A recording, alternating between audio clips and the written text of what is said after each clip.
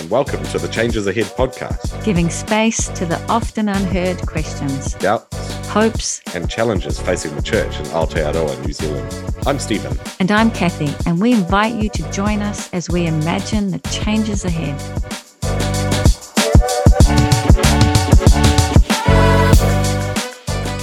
Thinking about this conversation with Sacha has made me reflect on the importance of wrestling in our faith journey and the depths that it can lead to. And it's been such a privilege to be able to walk alongside her in this process. And for me, I love the way she models a way of sitting with the tension that we encounter in Scripture, the really difficult stories that are there, and still seeking to see where God is active and the unexpected things we can find as we sit in that tension. Welcome, Sacha, to the Changes Ahead podcast. And I've known you for some time. And so it's really lovely for me to be able to introduce you to our listeners. And we are sitting face to face, and I love face to face. I know that you've been on a thought-provoking journey for some time and rethinking so much of what you think and believe. And we want to invite our listeners into your journey, into your story. But before we do that, can you tell us a little bit about who Sacha is? Ooh, thank you for that lovely welcome. That was great. Who is Sacha? What a big question. So I am a girl from Aotearoa, New Zealand, and I was born and bred in the fabulous town of Palmerston North. Wow. You know, metropolis that it is. So much going on there. But yeah, I have been on this really cool journey of expanding my faith, I guess. Grew up in a Christian household, but have ended up after many, many years at Bible college and just kind of recrafting what I believe. And I have worked in ministry. I have lived overseas in Thailand as a missionary. I have always loved Jesus and my faith, but this has been a journey like no other. That does sound like quite a story. I have a memory of a conversation with you, which may be a good place to start and invite our listeners into. We are in your brother's lounge and we're talking lots of ideas. And I remember saying, "Is that too much?" And you went, "Oh, that's way too much, Kathy." And so it blew your mind. And what I'm wondering is, could you tell us a little bit about what is it like when you hear ideas that are so different to what you've thought before? What does that feel like? Yeah, that's a great question. It's extreme anxiety, I think, probably what I felt in that moment, because you were challenging foundational aspects of my faith, but it probably wasn't just one. I think it was multiple at the same time. And so I was hearing this and trying to have an open mind to what was being said to me. But everything in my upbringing of faith wanted to push against you. Of course. And be like, you just need to stop. That was how it felt. And I do remember thinking, I don't think you liked me particularly much in that moment, because it was, like you said, so anxiety, that feeling. Yeah. So a little while later, Sacha, can you reflect now on what was behind the anxiety that you felt? I think it was fear. Fear of what? Can you? Yeah, that's fear of something that was really different to the pastors that I'd grown up with, who told me what this is, ... Yeah. And the idea that what I'd been told was so significantly different to what someone else believed. And so I wanted to reject it. So yeah, I would say it was fear of the unknown. Yes. Wow. Because I wonder if that fear of the unknown feels like the ground has shifted under you, because where do you stand then? And I'm also wondering, what else is the fear? Because I hear this a lot, that there is a fear that if we get it wrong, what does that mean? I mean, at the time, the fear of getting it wrong, I mean, I've worked as a pastor, I've worked in a church, I have, gone to church my entire life. If you're telling me that I've got that wrong. How many other things could I have wrong? / you're wrong. Is like essentially what probably was going through my brain at the time. Like, this can't be real. You're just pushing your agenda. Like, that was the kind of response that I was really having. And I think probably in my head, I also had a little bit of a build up of, I have huge respect for these pastoral leaders that have shaped me. Yes. They can't be wrong. Wow. Because that's what I'm shaped from. So it's my being in some senses. So it's all linked to, again, your identity. It gets really caught up. And so no wonder you can't unpack that or deconstruct that, because that's who you are. Yeah. So where do you go from that position? And where did you go from that position? Yeah. So clearly I went into Bible college, and to begin with, I think, you're starting off and it's pretty light, and then you're just exposed over and over to different ideas, and you're sitting at the lunch table after your classes and wrestling over things. And I guess my brain went from being terrified to, I guess, like an openness to explore. Wow. And the best way I can explain it, I was actually listening to another great podcast. I mean, not better than this one, obviously, but the Bible for Normal People spoke about these different stages of faith. And I realized that I kind of moved from black and white, and I'd maybe even moved a bit from grey. Yes. And I'd moved into maybe there's not perfect answers. And that was a very painful journey that I've gone on while at Bible college, with that kind of like wrestling with people and wrestling with scripture and learning how to dig into scripture in a way that I'd never been taught before. I'd learnt a lot of what the person from the front had told me. Yes. Not so much of the tools to dig down myself. That sounds fascinating, that we haven't been given the tools. And I think, is that how you were able to move from being terrified to being able to sit with these new ideas, because now you had some tools to do that? Absolutely. Because I no longer was maybe just hearing one voice, but I was hearing all these different voices, like different commentaries, different, one of my things that I've looked at recently, I looked at feminist theology, womanist theology, Hebrew theology, and, good old American theology. But I also had moments like, I was asked to do a sermon, and I was looking through the website of all the books that were available, and there was an African theologian, and I ignored it. And at that moment, I didn't register why I ignored it. The following week, my pastor hands me that book. I didn't read it. Wow. And I didn't know why. I just was like, something in my head was like, no, I'm not going to read that book. A few weeks later, one of our lecturers speaks on the story of what happened to the African kind of scholars of the time when they went to, I'm probably not even going to remember the name, but it was basically a council where they all came together to decide on certain things about our faith. And the Africans didn't have language for what was being discussed.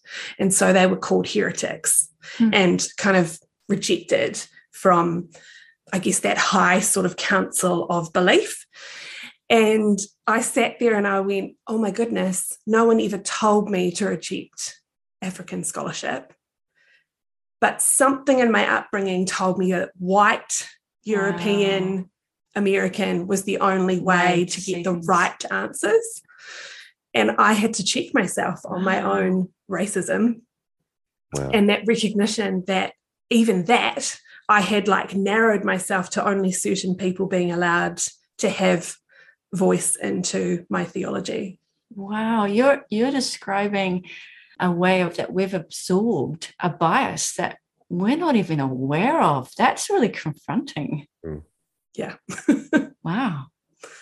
How did that change the way you prepared that sermon as you acknowledged that? Well, sadly, that sermon had already passed when I realised this. But boy, that changed the way I see things for the future. Yeah, right. And was something that I could also be vulnerable with my community about. It doesn't bother me to say those kind of things out loud because, well, I kind of figure if it helps me, it might help other people too. Exactly. And it helps to see the journey you've been on, and that as it's only as you're exposed to it, do you actually know any different? You just didn't know any different. Yeah, absolutely. And that's like one example of tons of examples of things that have kind of happened along the way. So can you maybe tell us a little bit more about what is it like to be exposed to so many new ideas when you said you've grown up in the church, you've been doing pastoring, and you're suddenly going, why didn't I know this? Could you maybe talk a little bit about what that's like and give some language to that? Yeah.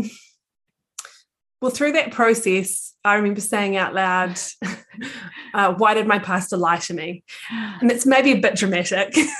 I guess that was my feeling. Well, that's your that feeling, moment. isn't it? And that's what it feels like. How come I don't know this stuff? Why is this the first time I'm being confronted with it? Absolutely. And so I went through this kind of like, it's probably sort of like outwardly angry and like a, probably because it's me, slightly tongue-in-cheek, but still like really expressing that I was frustrated that my pastors didn't maybe say from the front of the room, there are different ways of seeing this or different interpretations of this.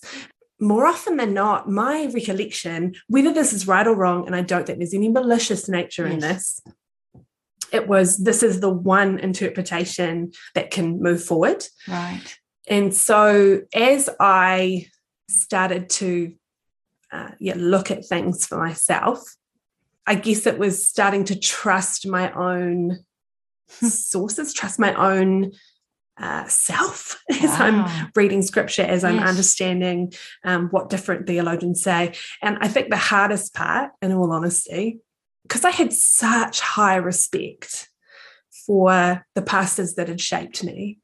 Do you know the big fear? Yeah. No. That they would that they would reject me for the new way that I thought. Wow, that's really speaks to the core of it, isn't it? It's our fear of losing belonging and the people that we've looked up to. Yeah. And that was a difficult realization. To process what it means to think differently from the people that you trust the most. Wow. So where are you in that space, and how are you able to sit with that at this present time? Definitely been some uncomfortable moments. I guess I've tried to be really honest with where I'm at, and maybe I've pushed the door a little bit. And someone put up online a question what are your thoughts about the Holy Spirit? And I wrote back, I love that I can see myself as she in the Holy Spirit, because in the Hebrew, it is a feminine word. And I loved that. I was like, oh my goodness, I get to see a bit of myself in the Trinity. Wow. And I don't know, I felt a little bit found in that. And so I said this to this pastor, and the response came back. Essentially, I don't speak Hebrew, so I can't test that. And I was maybe a little bit, I'm going to use the word stressed by that in my body. And I forged forth, and I was like, well, I've got some materials that you can read about it. And I sent them off terrified, in all honesty. Yeah. as much as I would like to think on the outside that I am a outgoing person who is pretty confident, I was so scared because I wanted maybe to have her acknowledge, and I never heard back. Now, that's not to say that it maybe didn't impact her, but it was one of those kind of moments where maybe it was testing to see whether I would be rejected. Yes. And that's a hard process. That's a hard place. Yeah. That is. So you're training to be a pastor? Sure is. And you have asked this question, in that moment of, why did my pastor lie to me? Do you have thoughts about how you would answer that question now? Why do you think that? And you've said you don't think that they were lying as such, but it was in that moment, that's what it felt like. Why do you think the pastors that you've experienced haven't kind of opened things up the way that you have now had things open up? Oh, that's an interesting question. I think the short answer of that is probably that it's a relatively conservative perspective of those particular pastors that they are very comfortable with. And in general, I would say the community are very comfortable with. Yep. I think maybe with younger pastors coming in, that it might be shifting a little bit, but I do genuinely think that it's a conservative perspective. I think they genuinely believe it. I think that maybe some of the unknown of a lot of what I'm realizing, that's a lot harder for communities to swallow, to know that there are maybe two ways of seeing this, or to know that different people have different perspectives. It's maybe not as easy to have people go on that journey with you. Maybe it is a longer, more difficult way. Yeah. And when you're in a big room with 300-400 people, that ambiguity perhaps is also a bit frightening, because you've got to walk that journey with people in those kind of ambiguity. And I'm not sure if there's the framework maybe to do it. Yeah, and you're making me think about maybe the size, because if you've got 200 to 300 people, you're right. How can you walk alongside? Maybe then it means we need smaller groups to do that, so that in that relationship you're able to keep having those conversations. Because Sacha, when we started that conversation in your lounge, well, I'm still here. And we're still walking alongside. And so we're having that ongoing. But obviously, when we first started talking, boy, I did the same thing to you. It was incredibly uncomfortable. And so maybe it does mean we're going to have to look at smaller groups, because how else can you do it? I'm wondering if you could maybe reflect on that. So essentially, I think that's the journey that you go on as a training pastor, of like, what does the church look like? What is God's best intention of the church? How are we to be communities that are loving, covenantal communities that make space for people to grow, that disciple, like all of these rich things that you hope for the church. And I think at Bible college, you sit there and you go, well, this isn't working. The way it is, it's just not working.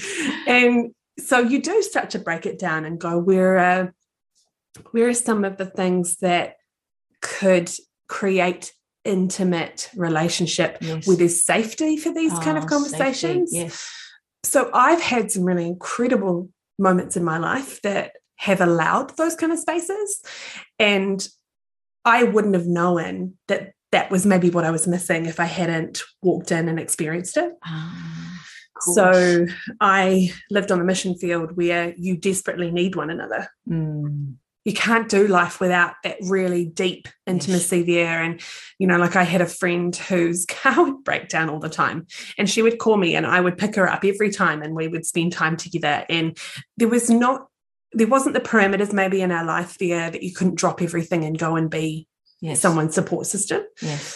Then when I came back to New Zealand, I desperately missed that community. And so I was a part of starting an intentional community house. So 5 people in a house who commit weekly to sit with one another over meals, to gather around the Bible and kind of wrestle over things together, and, you know, joining with the community. We drew people in once a month for dinner at our home. And so by the end of that year, you are whānau. You are 100% living your lives to care for one another and be there for each other in all of the tough and good moments. And so I've had this privilege of seeing what it looks like to have a safe space to wrestle over things.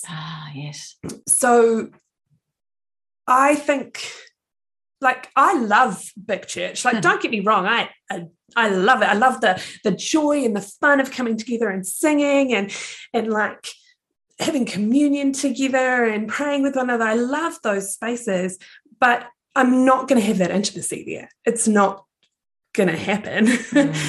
But those small group spaces, if leaders are trained to have openness to people's uncertainty, openness to people getting it wrong, whatever that might be, for people saying inappropriate things and still loving them through it. Thank you, Kathy. Yes, you still love me. I still love you.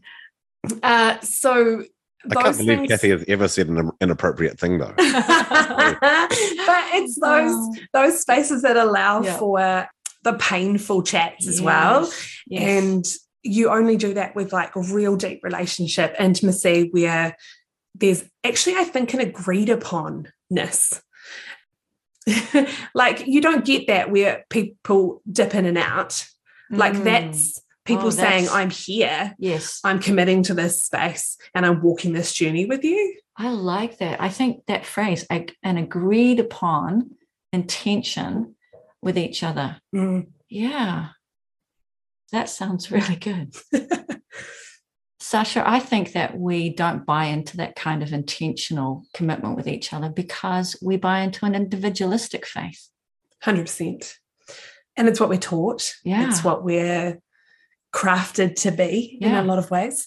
My life group, we wrestled over communion one week.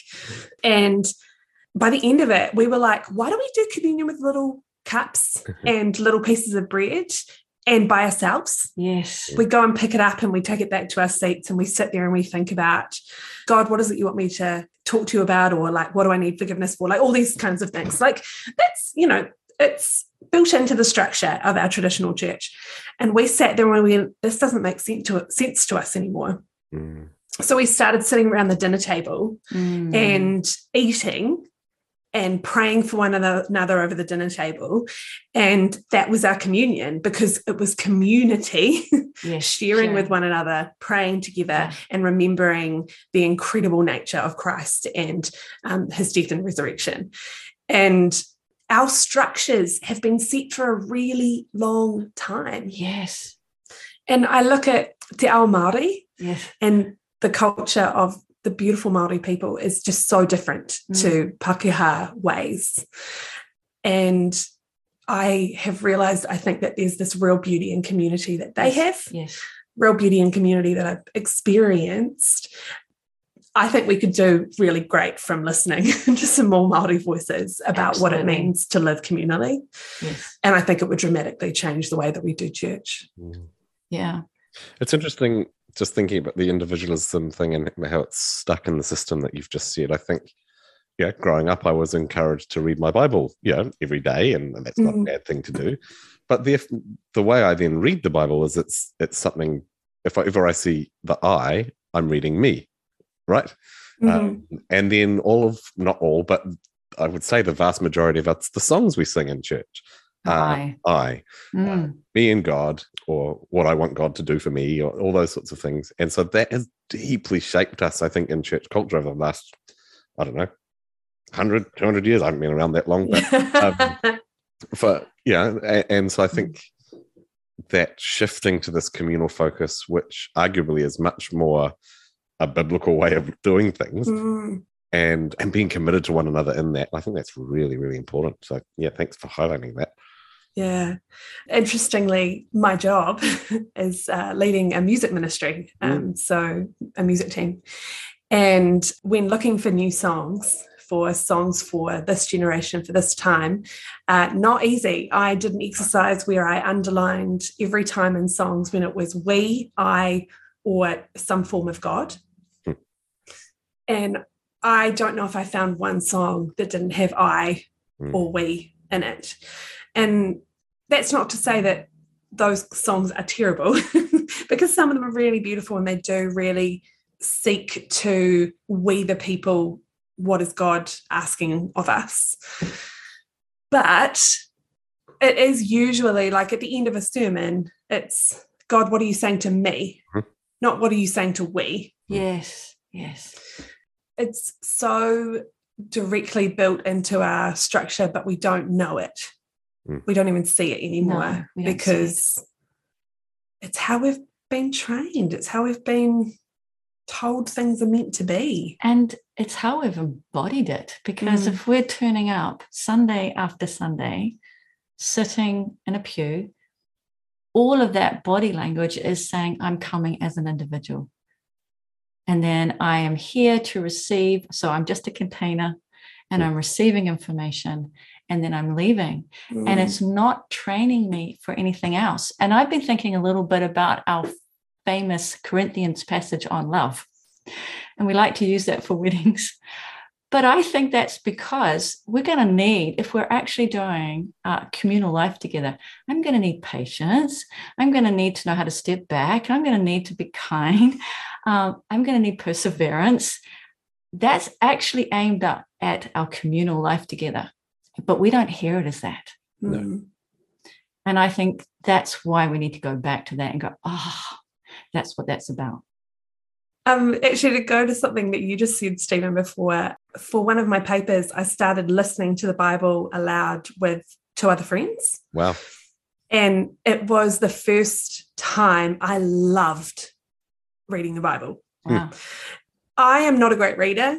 I am a person who perhaps had a bit of dyslexic behavior in my being, and it came alive to me. Wow. And we would discuss it either as we went or like at the end, we'd talk about what we heard and kind of like wrestle over things, and we had questions. And like even that idea of like reading your Bible by yourself, no wonder people get confused because you don't get to discuss it with people. Now, granted, I'm a vocal processor, so it probably does lean towards my way of learning. But I wonder how many vocal processors are in the church that have never had that opportunity to read aloud with friends and just talk about what they heard. Without it being interpreted by someone else. Yeah. Yes, because then you can't engage with it, because once you've been given the one interpretation, well, there is no other place to go. And I wonder if that might be even just as a starting point. And you mentioned this at the very beginning, that you never heard your pastor say that there could be different ways to understand this text. Even if we could start to just even hear that, that gives us permission that maybe that's the beauty of Scripture, is that it has all these other ways to be seen still and speak to us. Doesn't make it any more less. I think it actually makes it more powerful. So I wonder what you both think of that, even if we could just hear that, because that's not what we hear. We hear this is the one way. I think for me, one of the scary things but exciting things in recent times is I've just said when I've been preaching, this is confusing. I don't get this. And initially, the first time I did it, I was going, how is this going to be taken? Right? Because because the reality was I was reading the Scripture myself. I was reading other commentators on it, and I wasn't convinced by any of them. I wasn't able to streamline a narrative between these different voices that I was reading. And so I was going, maybe the parables that I was looking at, maybe it's meant to be a bit ambiguous. Maybe it's meant to provoke different things from different people and not have a simple answer. And that's baked into the nature of Scripture. Yes. And how exciting is that? Yes. But it's scary to say I don't know in front of a congregation. Yeah. It's also baked into life. Sure. Yeah. I mean, it's complicated and not always easy answers. And I had similar experiences to you with exegetical research.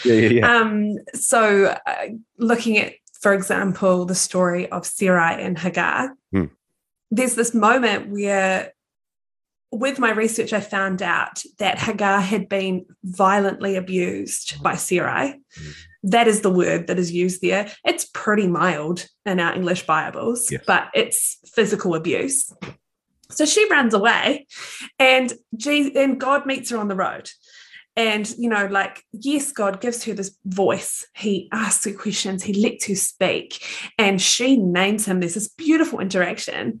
But then God sends her back to a situation which sounds awful and is awful. And I sit there as a 21st century female who strongly advocates for women not being in situations of violence or abuse of any kind. And you're like, God, this doesn't make sense. What are you doing here? It's confusing. And I'm not sure that I fully understand it either. And in all honesty, I would agree with you, Stephen. I'm not sure if there were interpretations of that particular part that sat nicely. Yeah. And we have to figure out as a community together what we do with that. Some of my questions in that were, perhaps there are things about this culture that I don't understand. Perhaps there are things about the life of a pregnant woman in that culture that I don't understand. Right. Perhaps there are things about the future that she is going into that need to go on that path. Am I okay with the direction of it? No, and I think it's okay to say that. But also knowing that she is a woman who was sought out by God on the road. Yes. Wow. She is a woman who was not overlooked by God. God went after the oppressed. Wow, I love that. And he met with her. Yeah. So I have to hold that intention that there's clearly something there that I don't get. Yeah. But what you do get is this different picture of what God is like, this, going after. Yeah. Giving her a voice. For a woman. A woman and a foreign woman? Yeah, a foreign woman, Egyptian. So wow. Yeah. They're really marginalized. Yeah. As I'm hearing that, I imagine that's given you a more expansive view of God. Here is God looking out for the person who is so overlooked. And it leads me to a question, right? Often when people go and do study, theological study, there's the fear that you will lose your faith. I heard that. But I'm not hearing that. I'm hearing something different. And I'm just wondering if you could just speak to that. Yeah. I absolutely heard that message before I went to Bible college. And on top of that, there was the message, you'll go, you'll learn all these things, it'll break you down, and then they'll try and rebuild you. And you're like, oh, okay, that sounds fun. So for the first day of my Old Testament class, they asked us, what do you believe about the Old Testament? And my response was, horrible God, angry God, like stuff happens in that book that I just cannot understand why you'd want to follow God based on the Old Testament. I'm good with the new. Yeah. And I, throughout that paper, was like taken on this journey of seeing actually the same God in the Old Testament as in the new that I didn't know. Wow. And in honesty, that's kind of humbling. I'm 37, growing up in the church, have, been a very consistent churchgoer. And somehow I'd missed some of the bigger picture. And so, okay, this is my personal experience. This is not to say some people don't go to Bible college and lose their faith, but my experience has been, I now see a fuller overarching picture of who God is. And I see a journey that I get to wrestle out some of the spaces that don't make sense for me. Wow. Yes. I get to dig in to stories that speak of me as a woman. Wow. And I see all these beautiful women in the Bible that I just didn't know were there. I get to, think about me as a single woman and go, God, where am I in this space, in this book? How can I be a faithful follower of God, even though it's muddier, even though there is a lot more questions, even though there is conflicting views amongst people that I really respect? Maybe it's okay that we think differently. Maybe it is. And a word that you used earlier and you used again, and I just want to say it because I just love it. If you feel like you've been found, I mean, isn't that what it's about? God finding us. Yeah. And now you feel that way. And I think we're probably coming to the end of our time, which is really sad, Sacha, because I love this conversation. But I'm wondering, you've been on this journey of unpacking, having your thinking provoked. You're having to do a lot of unlearning and relearning. And so what is one thing that our listeners could take from this and they could begin to do for themselves? One small step. Both for themselves and within their faith community. Yes. Honestly, after all that we've talked about, challenge yourself to make space for different people's ways of understanding Scripture. Make space for questions. Yes. Make space for understanding context.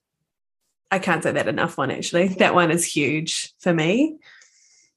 I think there were so many times when Scripture was sort of used in a slightly inappropriate way.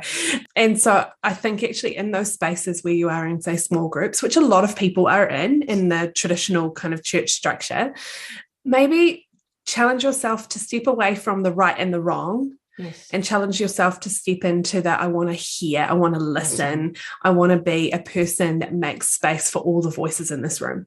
Wow. That sounds great. What a great place to begin. Sacha, we do have to finish our time together. And so we really want to thank you for the honesty that you have shared with, for the insights, for the challenge, and just for bringing yourself to us and to the listeners. So thank you. Honestly, it's my pleasure. As terrifying as this is, it is a real joy to talk about one of my favourite subjects. So thanks, guys, for making space for me and for listening. It's so awesome. Thanks for listening to this episode of the Changes Ahead podcast. If that resonated with you, we'd love to hear from you. So get in touch on Instagram and Facebook @ChangesAheadcast or Twitter @AheadChanges. See you next time.